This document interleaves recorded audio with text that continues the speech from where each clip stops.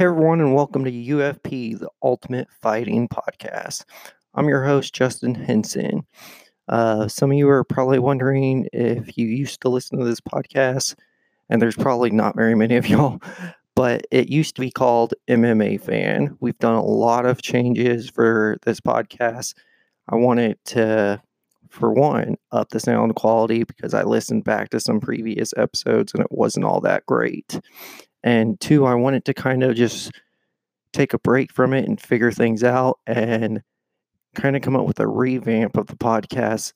So we've got a lot of new stuff going on for the podcast. Got new equipment. We have a new format.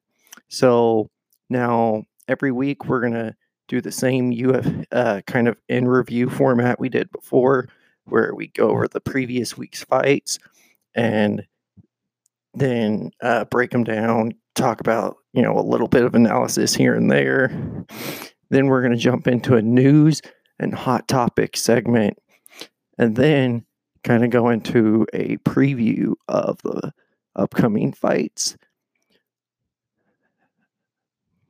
And there'll be some episodes occasionally where we take a look back at fighters' careers. One of our first episodes we're going to do it on is Jon Bones Jones. That episode's going to release March 3rd. And we'll look back at all of Jon's fights. We'll look back at all of the issues he's had in the past, failed tests, any kind of drama associated with his career. And then we'll compile that all into an episode. It'll probably be a few hours, honestly, but it will definitely be worth the listen.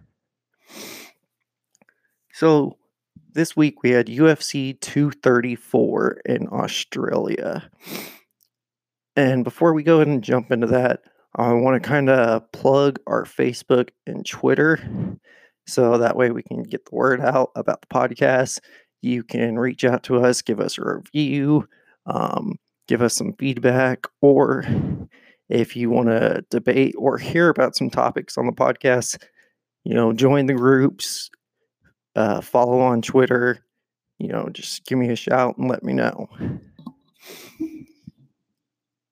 So on Facebook, it's going to be facebook.com/ufp.ultimate.fighting.podcast. Or if you just go up in the search bar and type Ultimate Fighting Podcast, you should be able to find it. On Twitter, it's going to be at UFP 2019.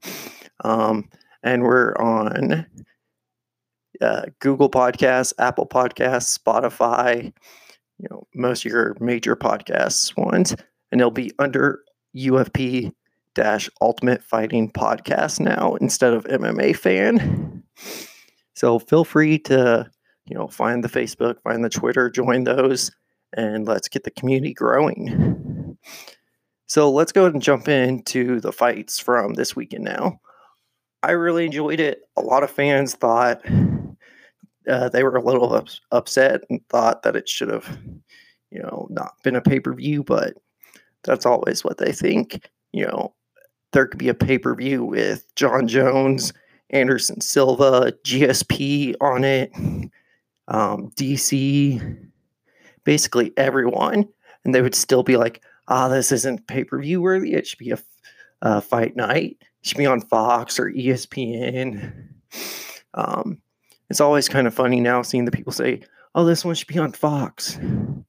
The UFC's not on Fox anymore. It's on ESPN. Just throwing that out there. So the early prelims this time were on Fight Pass. I don't know about y'all, but it's a little confusing now to keep up with what's going to be where, and you kind of just have to do it as you go. Is it going to be on Fight Pass, ESPN, ESPN Plus, pay-per-view? We're going to bounce back and forth between ESPN Plus, ESPN, ESPN Plus. But the early prelims this time started on Fight Pass. So I guess there is, even more of a reason to keep Fight Pass, in addition to being able to look back at all the fight cards all the way back to UFC 1. But So in our first bout, and it was a bantamweight bout between Jonathan Martinez and Luigi Burin. Jonathan Martinez picked up a unanimous decision victory. Probably for the prelims and the prelims for the most part. I'm going to give you guys the results. There might be a couple notes I have here and there. Like, this one is definitely one to go back and watch if you didn't watch it. Because I know a lot of people don't watch the prelims or the pre-prelims especially. And I know they like calling them early prelims. I like pre-prelims because it's funnier. So Jonathan Martinez picked up the win. It was a unanimous decision. And then we got into our lightweight bout, Jalin. I want to say it's Jalin Turner. If I butcher any of your names on here, I'm sorry. I usually go and watch fights at Buffalo Wild Wings. And sometimes they don't have the volume on the fights. And even if they do, it's sometimes not the best. It's not the best volume, and they need to kind of bump it up a little. So if you're a Buffalo Wild Wings and you're volume, just take a listen. If you can't hear the fighters or the commentators, we probably can't either. And I would love to be able to hear them. Not a huge amount up, but maybe just a little. Where you can hear them, you could still have conversations, though, with others. There's been times where my dad and I have gone out to the fights and, the atmosphere and the volume was so loud we couldn't even talk about the fights. It's a little too much, maybe a little bit quieter than that.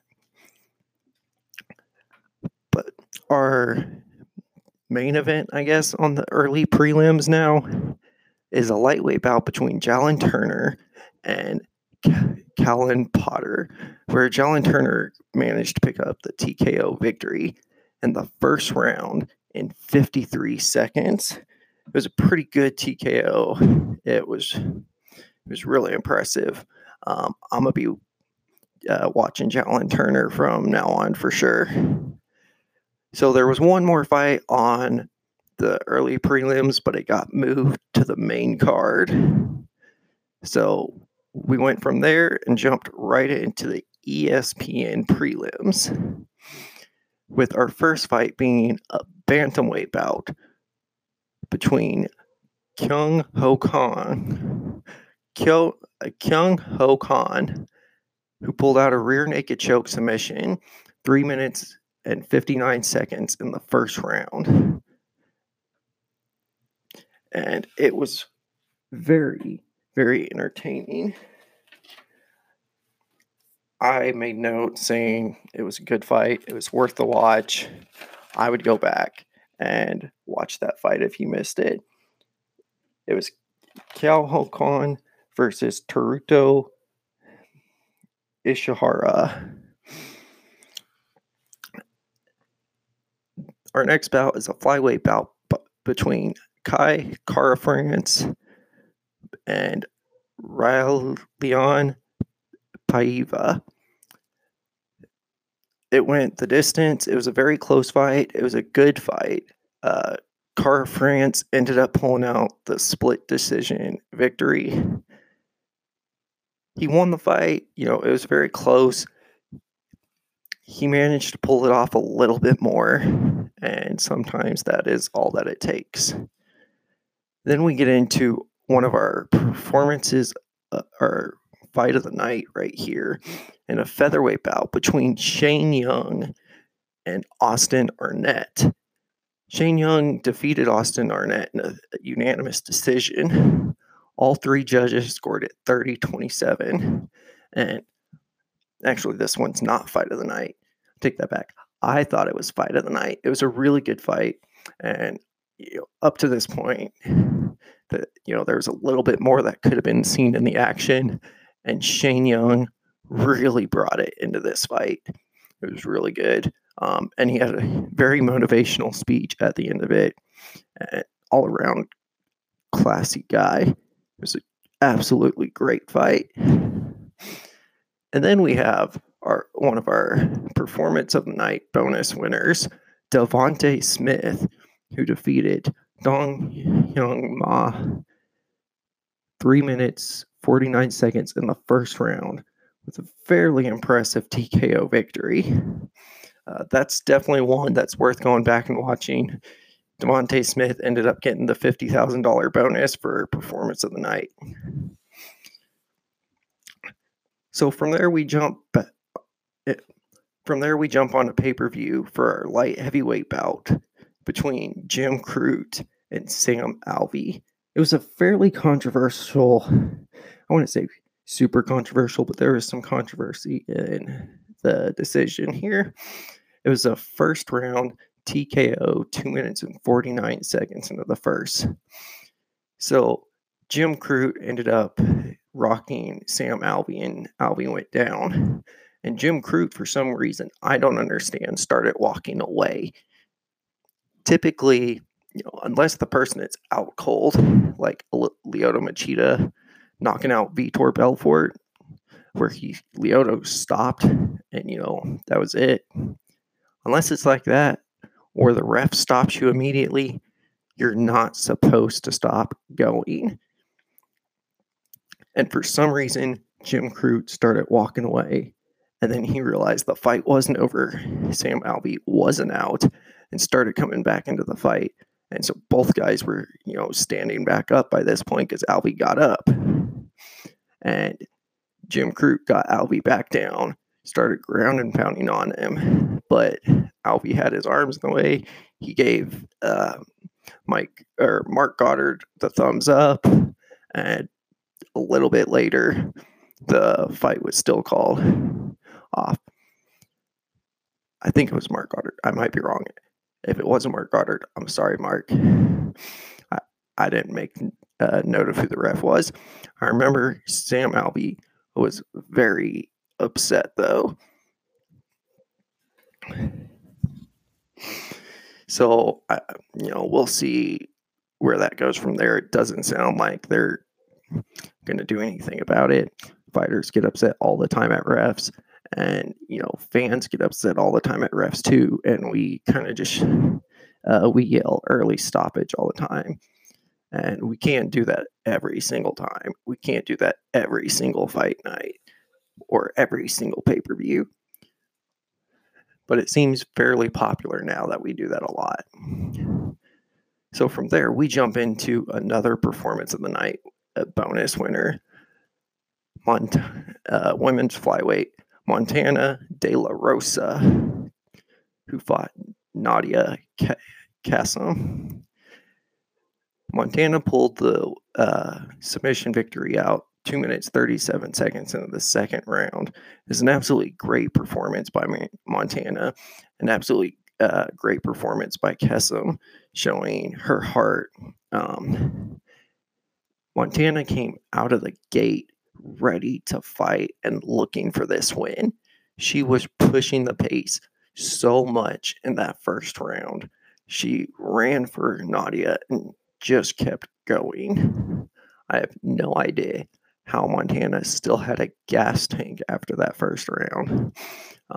But Montana ends up pushing it again in the second round. She eventually gets Nadia down to the ground.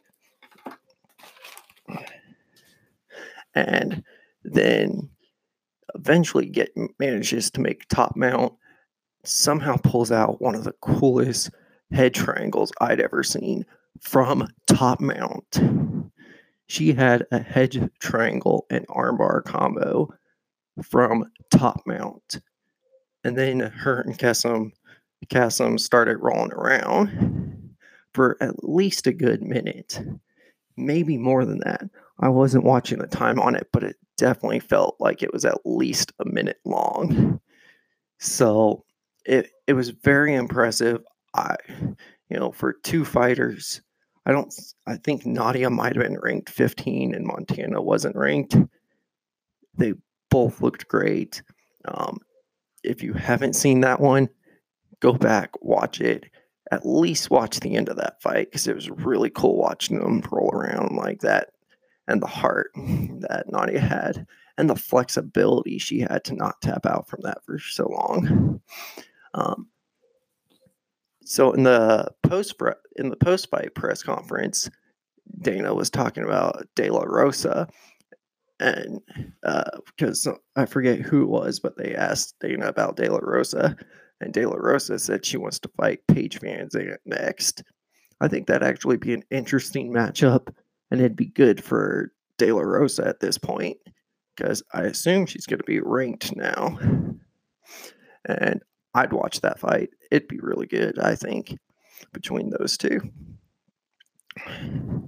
Next, we have a bantamweight bout that, for the most part, was pretty one-sided between Ricky Simone and Rani Yahya. Now, two judges scored it 30-27 for Ricky Simone, and one judge scored it 30-25 for Ricky Simone. I could understand the 30-25 judge. I went with 30-26.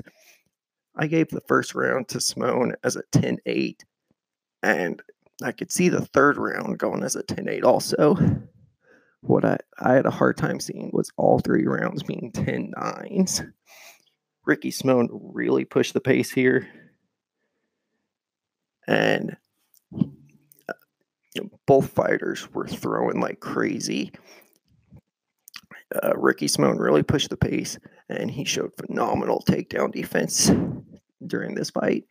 I think he defended 10 or 11 takedowns from Yahya. Yahya did not make one of those. It was crazy. Simone looked great with it. And Simone actually got 4 or 5 takedowns himself. Both guys ended up getting cut and bleeding. Simone had a cut on both eyes, and Yahya ended up getting cut on top of his head. It was a great fight. That's definitely one to go back and watch. After that, we had a lightweight bout that was moved up from the prelims between Lando Vannata and Marcos Mariano. Now, I picked this fight wrong. It was one of a few fights I picked wrong. For the most part, I was doing pretty well on picking between me and my dad. But this one, I definitely got wrong. So, Lando Vannata picked up the Kimura victory 4 minutes, 55 seconds in the first. I was rooting for Mariano. Vannata managed to get the takedown on Mariano and kept trying to pass guard. He actually started in half guard, but Mariano ended up getting it into full guard. And Vannata kept trying to pass guard, but he couldn't get past Mariano's long legs.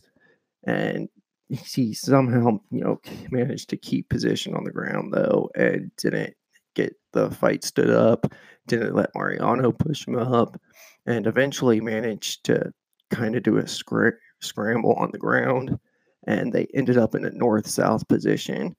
And a few seconds later, Lando pulled the Kimura out, and I wasn't sure if he was going to get it. And even when he got it, I wasn't sure because the clock already came up off the screen, and I was like, ooh, this is close. And then they started bringing in the officials like the fight was over. I was like, okay, so he got it. Was it like 4:58, 4:59? What's the time on it? But yeah, he had 5 seconds left and pulled the Kimura off. He won that fight beforehand already. And even at that, Mariano did somewhat well from the bottom as well, got some strikes in. And so that was our co-main event. And then we went to a middleweight bout for our main event between Israel, the last stylebender, Adesanya, who's ranked number 6 in the middleweight division, and Anderson the Spider Silva. Now, there's a couple things I noticed just before the fight even started. Anderson Silva, one of the greatest of all time, former middleweight champion for like ever, was ranked number 15. Maybe I hadn't noticed before, but how did Silva get down so low? It's crazy to think about. When Anderson Silva is ranked 15, it just shows you how crazy your division is.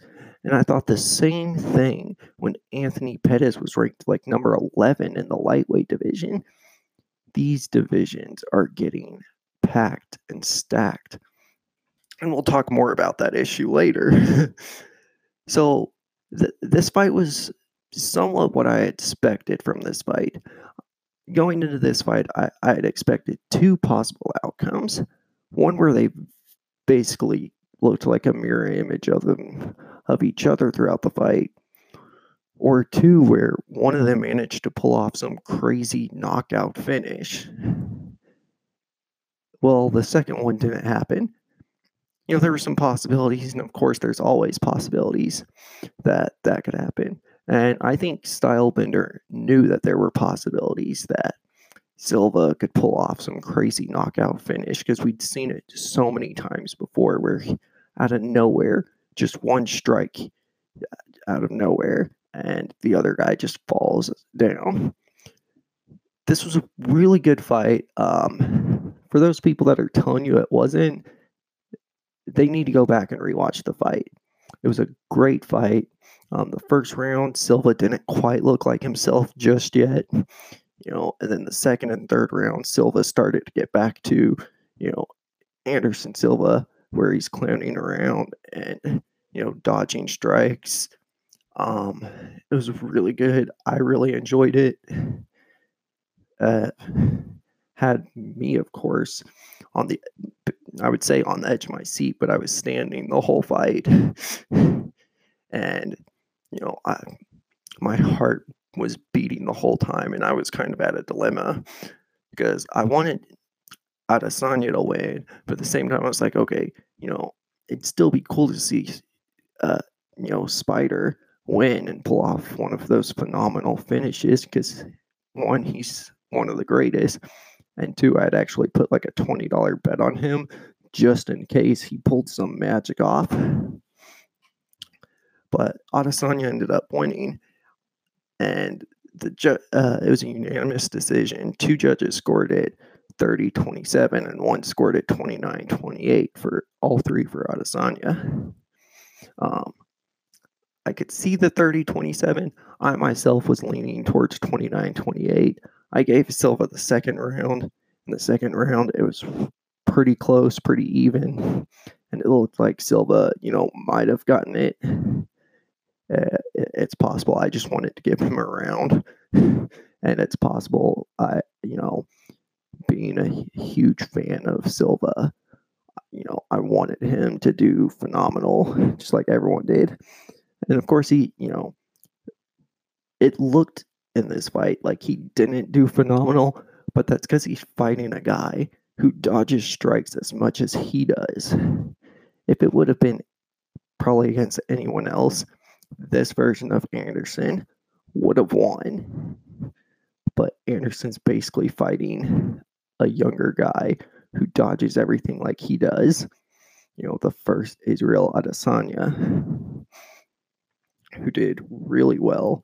They both did really well. Versus Anderson being 43, he still looks like he has it. He could fight a few more times. And the way he, was acting tonight and fighting tonight, it looks to me like he wants to fight a couple more times. He still has that fight in him. He still has that love for the sport and for the fans, and the fans chanting his name in the entire arena. It was really good. For anyone discounting Stylebender or Silva on this fight, you're wrong. Yeah, Stylebender didn't finish a 43-year-old man, but we're talking about a 43-year-old man that was one of the greatest of all time.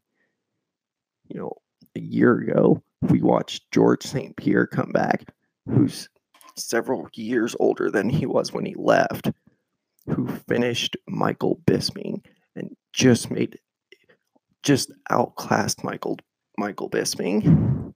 So to see two guys come in with the same exact fighting style, this was this was a great fight. It was a great showing. I take nothing away from either fighter. Israel beat the former middleweight champion, one of the absolute greatest fighters of all time. And, you can't take that away from him. And if you think, he beat an old man, you're just disrespecting Silva and everything he has done in the UFC and in MMA. And it's just not cool. I wouldn't allow that. I wouldn't disrespect Silva like that. And this fight ended up getting fight of the night. Both fighters got the $50,000 bonus. So let's go ahead and jump into some news and hot topics. Just give me one moment. I'm going to move my mic here. See if I can figure out how to get this right where I want it. Okay, so as you probably noticed, the main event was not Whittaker versus Gastelum. Whittaker is still the champion. They're currently not going to strip Whittaker. Maybe they'll do an interim bout. I honestly see at this point, it being a possibility for a few reasons, but we'll kind of jump into that in a couple minutes. Whittaker ended up getting a hernia late last night and had to do an emergency surgery, or late Friday night, I guess. They think he could have been having this issue for a few weeks, and Whittaker just wasn't aware of it until the other night. They're saying if he went in there and fought, it could have been absolutely terrible for Whittaker, not good for Whittaker. So it's a good thing he ended up getting checked out. He still wanted to fight. He still wanted to make the fight. But, in this case, it's better to go get checked out, get it taken care of, and spend that recovery time and come back, and then give us your amazing performance against Gastelum, Adesanya, whoever it will be. He'll have a possible 4 to 6 week recovery time, according to Dana. So that put him, maybe back in the octagon 3 to 4 months from now. You got almost a 2-month recovery. He could do a 2-month camp and be back in the octagon in 4 months. So a lot of fans were talking about, stripping Whittaker. I don't believe in this stripping fighters concept as much as other fans do. I think there needs to be a set standard for stripping a fighter, and this doesn't fall into my set standard. I don't even think this necessarily falls into my set standard of bringing an interim champ in, because it's going to be, 3, maybe 4 months. That's not a very long time between, when he could get back in there. So he could get back in there and fight Gastelum or Adesanya, whoever the UFC decides, and defend that belt. So I don't think that they need to strip Whittaker for this. In cases like this where there's a medical reason, I don't think a fighter needs to be stripped. We've had, so much inconsistency in stripping fighters. Years ago, we had Brock out for a long time for medical stuff. We had Tyrone out for like 9 months for a shoulder surgery after he'd competed like 3 fights the year prior, and everyone was up in arms. Oh, strip Woodley, strip Woodley, strip Woodley. No, calm down, guys. You can't root for this guy to be stripped, but root for this other guy to have keep his title, and he hasn't defended it longer. Conor McGregor, he held the featherweight title for 11 months before he was stripped. And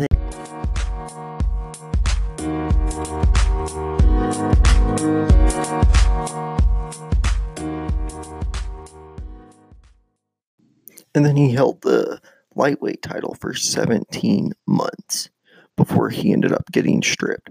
And then they gave him a title opportunity to get the title back. 17 months is one of the longest times I can remember before not defending your title. And it wasn't like he had any health issues. He was too busy fighting Nate Diaz twice and playing boxing with Floyd, and just didn't want to defend either title. And by the time he ended up getting stripped, I mean, the lightweight division was so stacked at that point. We had so many fighters in like the top 15 that are just monster killers. And we held it up for a year and a half almost. It was unreasonable. I think it should be a year, unless there's like a medical reason. You know, if there's a medical reason and you're out for a little bit, then fine, that's understandable. But if you just haven't defended the belt, then no, that's not cool. They wanted to strip DC. They had started talking about it only 9 months after not defending the light heavyweight title. And it wasn't like he wasn't doing stuff. He went and got the heavyweight title and then wanted to defend the light heavyweight title. He was talking about wanting to defend the light heavyweight title, but they wanted to have their money-making main event with Jon Jones and Gus, which, if you look at it, Jon Jones and Gus could have been a main event without that title. Easily. It still would have sold pay-per-views, and it would have been better, because neither of those guys looked like they should have been fighting for a title at that point. Gus definitely didn't look like he should be fighting for a title. Both guys looked like they were still rusty. It'd been over a year for either guy since they'd been in the octagon. It is a terrible idea. And a lot of people, talking about interim titles. I think there needs to be a set standard on that too. Or I think we should just go back to the number one contender fights. We don't do those anymore. Almost every pay-per-view, besides this one, has always had a title on it now. It's a dumb marketing technique that the UFC started doing. Dana wants to say otherwise, but it's hard to prove that it's not just marketing technique when it's been devalued so many times. And they're talking about doing Cowboy versus Conor for an interim title now. What about Ferguson? Ferguson deserves an opportunity at that title. If you put Cowboy or Conor in an interim title shot, then they should at that point be the next person to fight Khabib. But Ferguson should be the next person to fight Khabib. I still don't even know how I like the Cowboy versus Conor fight, because I feel like Cowboy deserves a better opponent than Conor McGregor. But at the same time, Cowboy has been around for so long. He's been so true to this sport and so giving to this sport and to us. He deserves that paycheck that comes with Conor McGregor. He deserves a better fighter to fight than Conor, but he deserves that paycheck too. And you've got Colby Covington, who was stripped of his interim title. Now he wants to sue the UFC, which is dumb, because he wants to sue the UFC because he was promised a title fight. Okay, you could sue the UFC, Colby, if you really wanted to on that, but it's not going to get you anywhere, because that's just a dumb case. Okay, yeah, let me go sue him because I didn't get my promised title fight based off of me winning an interim title. Should you have gotten a title fight based off of that? Yes. Did you get the, opportunity to have a title fight based off of that? Dana presented one. It was kind of, at an inconvenient time because you had your surgery. And so you denied it and they stripped you. But, you're not going to win a case with that. You didn't have a contract saying that you'll get a title opportunity. It's just verbal agreement. And I don't know that actually holds up in court. In fact, I'm pretty certain if you don't have a paper, court doesn't care. Because then it's just my word versus his word. It's dumb. And now you've got this situation where, technically, yeah, Colby should get a title shot.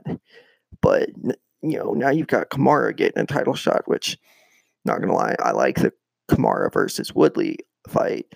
And, you have all these other guys up at the top of this division that would be good fights to see against Woodley. Deeming Woodley still the champion after Kamaru. I think he probably still will be. But, yeah, now you've got this dilemma. And now you've got, who's going to be the number one contender for middleweight? Is it Gastelum who's going to fight Whitaker next? Or is it Adesanya?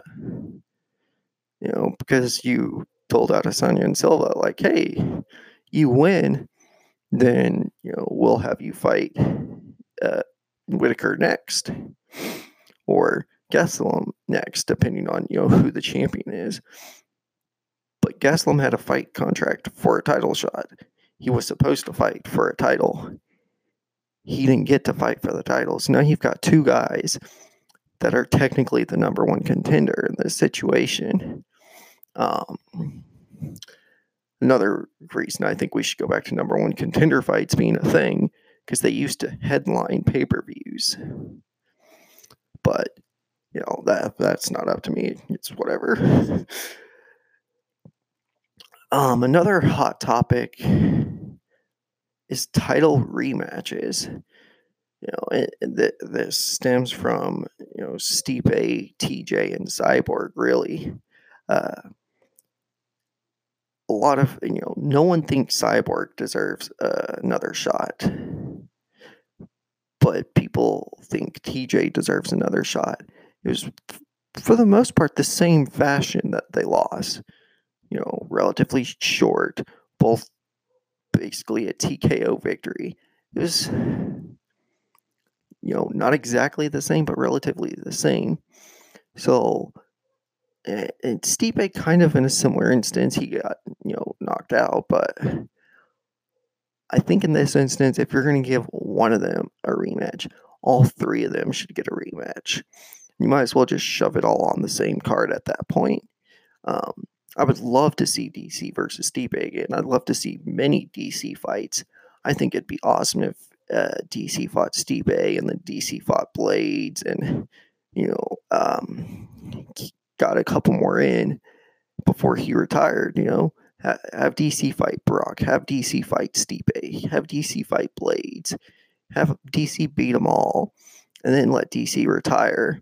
And then by that point, Kane's back in the mix, and it's time for him to become champion again.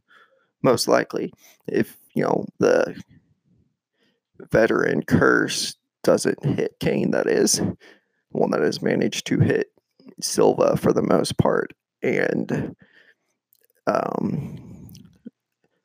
BJ Penn. Jose Aldo's starting to kind of make his comeback. We're starting to see the veterans kind of get back to where they are, which is really nice. But yeah, I think if one of them gets a rematch, they should all get a rematch, because it doesn't make any sense. People thought Joanna should have gotten a rematch, which I understand that logic because she was champion for so long and she had beat so many people. But she tapped to strikes. She lost so badly, she tapped 2 strikes. And then in the rematch, she lost again. like 4-1 or 3-2. You know, unfortunately, Joanna has not had very many great fights in the last couple years now. But yeah, if Stipe gets a rematch, TJ should get one and Cyborg should get one. On another note, though, on the website I use to make my bets, they already have DC versus Brock listed on there for like July. I don't understand that because I haven't heard anything about DC versus Brock being official yet. There being a contract. And I looked yesterday after I saw this. You know, I could, I definitely see it happening because if you look at Brock now, Brock is clearly not on stuff anymore. He's, his physical traits, his body is physically very different now. If you looked at him a year ago or 2 years ago, he was absolutely just jacked.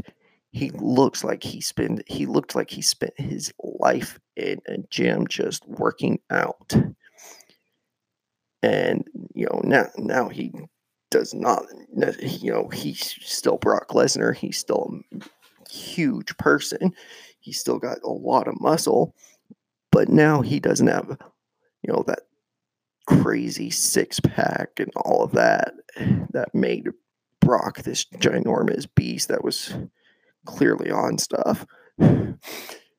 So I definitely see that being something that happens because I'm pretty sure with Brock's contract with the WWE, I think from what I understand and what I've heard about it, I think they don't test him and that they don't care because he's a part-time employee there.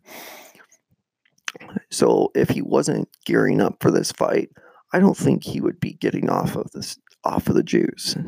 I just don't. So let's go and jump into some other kind of more fun stuff. Once again, we see Anthony Rumble Johnson making MMA news, talking about a possibility of returning at heavyweight, though. If the price was right, is what I saw a lot of headlines say. About 6 months ago, we saw more headlines about Rumble returning if he got to fight Jon Jones at heavyweight. Now, I can't really see Jon Jones going up to heavyweight to fight DC because, Jon probably knows, just like a lot of fighters think, DC would probably beat Jon at heavyweight. He really would. A lot of people don't want to say that, but he probably would. If Jon fought the same way he did against Gus, but up at heavyweight against heavyweight DC, I think DC takes that fight easy.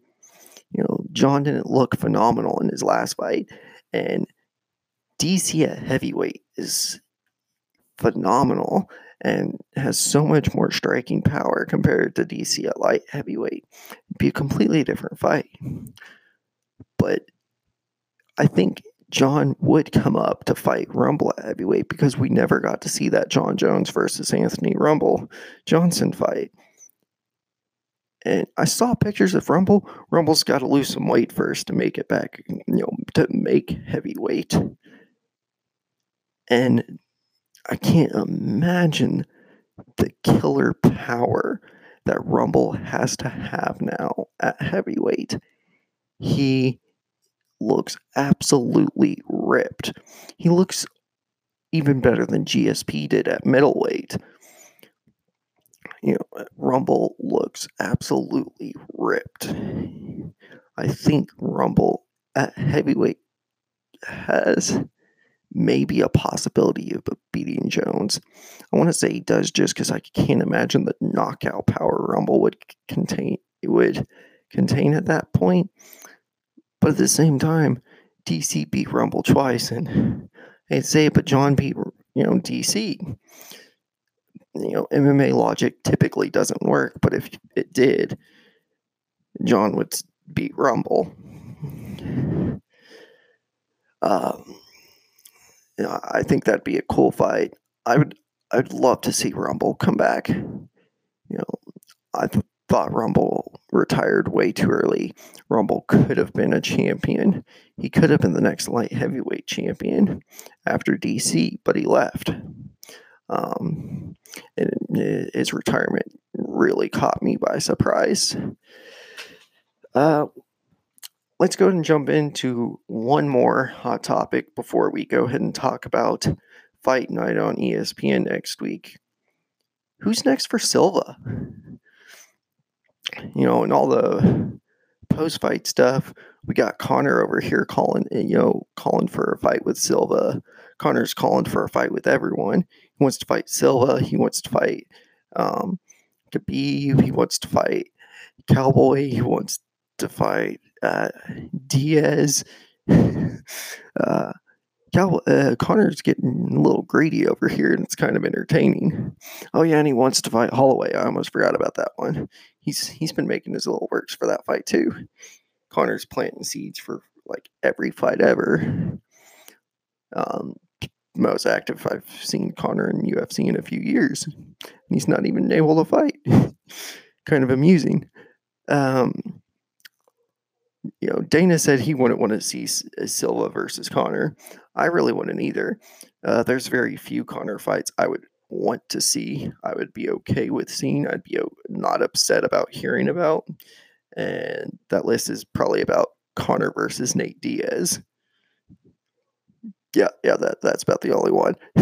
Or maybe Conor versus Kevin Lee or something like that, or Iaquinta. So I don't believe Conor deserves another title shot. I don't believe he's really deserved any of his title shots, but he definitely doesn't deserve another title shot, and definitely not before Ferguson does. Without a doubt, Ferguson should be the next one to get a title shot at lightweight. Anyone else is just it's wrong. It's wrong to see anyone else get a title shot in lightweight other than Ferguson. I think, for Silva, he could be looking to retire within the next few years. And if he was looking for one more fight to retire on, if it wasn't going to be Adesanya, I think Nick Diaz would be a great fight to see Silva retire on. It would sell like crazy to see Silva versus Nick. And it goes way back to, years prior. And it'd be kind of like a full circle effect. And it'd be a good one for Silva to go out on. You have Silva versus Nick as the main event and Conor versus Nate as the co-main. I'd be okay. I'd be actually excited to watch that card. It'd be really good. So let's go ahead and make some picks for this upcoming Saturday, Fight Night on ESPN 1. So the main card for this one is actually going to be on ESPN this time. I don't know which of these fights are on ESPN and which are on ESPN Plus or Fight Pass or whatever other service they're using this time. We'll see Saturday. But so far, the fight card I've seen listed, you've got a featherweight bout between Andre Fili and Myles Jury. Both are really great fighters. I'm rooting with Myles Jury on this one, though. I always root with Myles Jury. Even if I don't think Myles Jury's going to win it, I always root for him. He's one of those guys I've always enjoyed watching, and even in those underdog moments, and he's really good guy, good class. I'd love to see him win. I'd be all right with Fili winning too. Both of these guys are going to probably bring an absolute killer fight to that octagon. And it'd be a great first showing for ESPN. We have a weatherweight. It's probably what Adesanya is working on, is a weatherweight right there, right? Now we have a welterweight bout between Vincent Luque and Brian Barberna. I'm going with Vincent Luque on this one. I haven't seen a whole lot from either guy. I've seen just a little, but I think I'm gonna go with Vincent Luque on this one. I think I'm gonna stick with that. Just see maybe if I'm right this time and get lucky. Now this one this next fight's a pretty exciting one. It's a featherweight bout between Alex Caceres and Kron Gracie. We have a Gracie in the UFC again, and from what I have heard, he is looking phenomenal, and he's not just using his jiu-jitsu like you would expect from a Gracie. He's going with the stand-up, he's wrestling. I'm excited to see how Kron Gracie does, and I'm really excited to see how that fight goes. They all seem to be relatively smaller guys, is what it seems like. But to have a Gracie back in the UFC, and funny enough, 25 years after the start of it's pretty cool. I'm excited for that. Then we have a women's strawweight with Courtney Casey versus Cynthia Calvillo. I think that's going to be a phenomenal fight as well. Both fighters are really great. I'm rooting for Cynthia on this one, though. I think she's slowly working her way up the ranks, and she could be a top contender one day for that title, and it'd be really good. I think her versus Rose or her versus Andrade, in the future would be a good fight. Give Cynthia a couple more people, build her way up there, and some more time to work on, her fight, all aspects of her fighting. She can be a top contender. For our co-main event, we have a lightweight bout between James Vick and Paul Felder. I've heard a lot of interviews from both guys in the last couple weeks. I think I'm going with James Vick on this one. I had a hard time picking this one just because I've heard so much from both guys in the last few weeks. And both guys are really great fighters. And so this one's not, this one's more of a who do I want to win or who do I think is going to win. It's almost like a toss-up for me on which one, but I'm a root for James Vick with this. Then we have a heavyweight bout, and that's just probably one of the most anticipated fights of this year. We have Francis Ngannou versus Cain Velasquez. The return of Cain Velasquez. I think Cain Velasquez is going to win this. A lot of the times when a veteran who's one of the greatest has returned, they've kind of, for the most part, have had this bad showing. We've seen it with BJ, we've seen it with Jose Aldo, and we've seen it with Silva when he returned, where all three of those guys have gotten beat since they had like their layoffs and had to come back. It wasn't a layoff, but it was a long time gone from the octagon and came back. Cain Velasquez, in training camp for DC's training camp and Cain's training camp, and they're sparring, is still to this day beating up on DC. And just if DC's saying Cain is still a monster, I'm gonna trust DC. DC's a big guy with a lot of power. Cain's a big guy with a lot of power, and DC's been active and still doing phenomenal. If DC's saying Cain is ready, then I'm going to trust Cain. Now, there's a couple problems I see with this. That if Cain wins, it's going to cause some dilemmas that we had several years ago before DC dropped to light heavyweight. I'll tell you what, Cain's not dropping to light heavyweight. Maybe DC just only does one more fight and that's it, and he really does retire. Maybe he goes for a couple more. Maybe he drops down to light heavyweight and takes Jones on another time or something. I think this fight is going to be tough for Francis. These other fights Francis has had, they've been all good for the most part, good fights. The heavyweight division's got a lot of killers and just top guys in it now with Cain, Francis, Lewis, Blades, Overeem almost, JDS, Stipe, DC. It's getting crazy up there.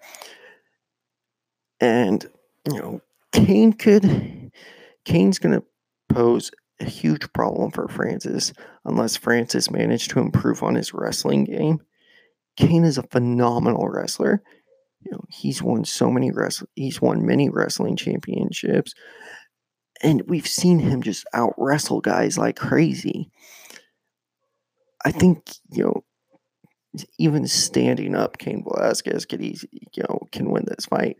But if Cain Velasquez takes Francis down like Stipe did, Cain Velasquez is going to destroy Francis. I have no doubt about it. If it goes to the ground, Cain Velasquez will destroy Francis. I can't imagine Francis improving on his, wrestling and ground game enough since his last fight to pose any threat to Cain for this. So we'll see how that goes, how much he's improved, but I think Cain takes this.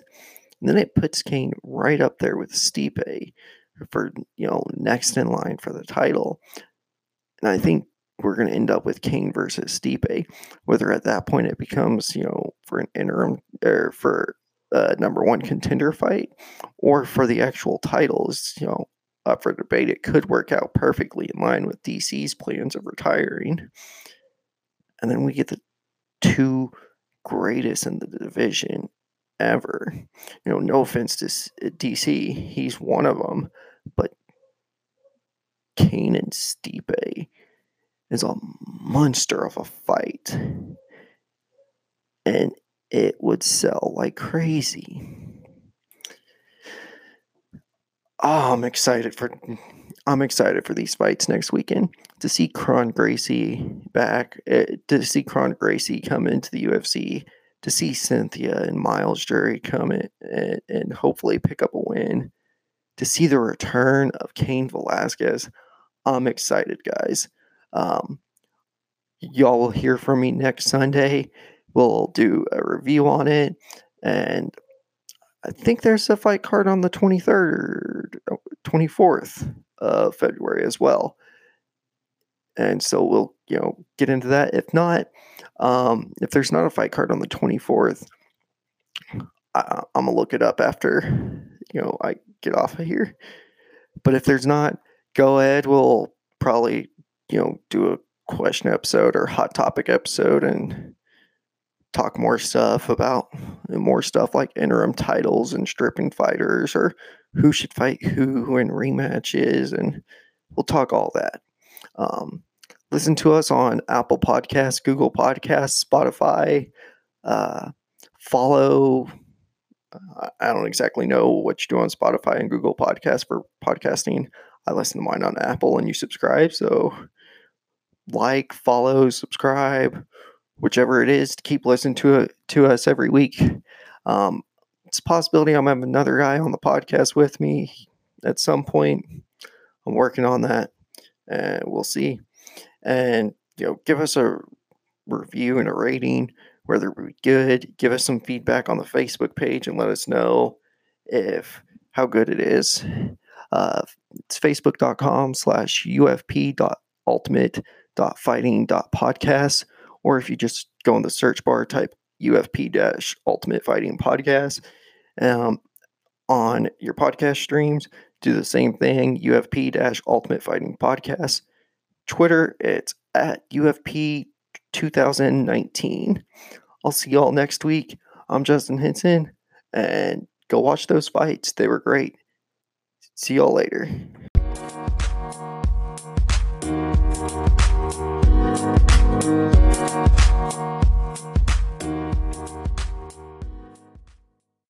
The podcast you just heard was made using Anchor. Ever thought about making your own podcast? Anchor makes it really easy for anyone to get started. It's a one-stop shop for recording, hosting, and distributing podcasts. Best of all, it's 100% free. Sign up now at anchor.fm/new. That's anchor.fm/new to get started.